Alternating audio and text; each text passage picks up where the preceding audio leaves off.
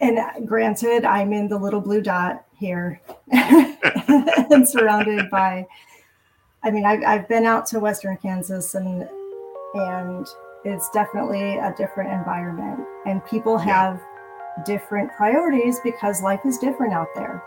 Mm-hmm. It's hard. Like as part of my job, I have had to put together like lists of resources for like Southeast Kansas and Western Kansas. Mm-hmm. It's a food desert. It's a medical desert. It's like they have nothing out there in the way of help. And so I can kind of see why they're just like, just pull myself up by my bootstraps and the rest you can do it too, because you don't care about us out here.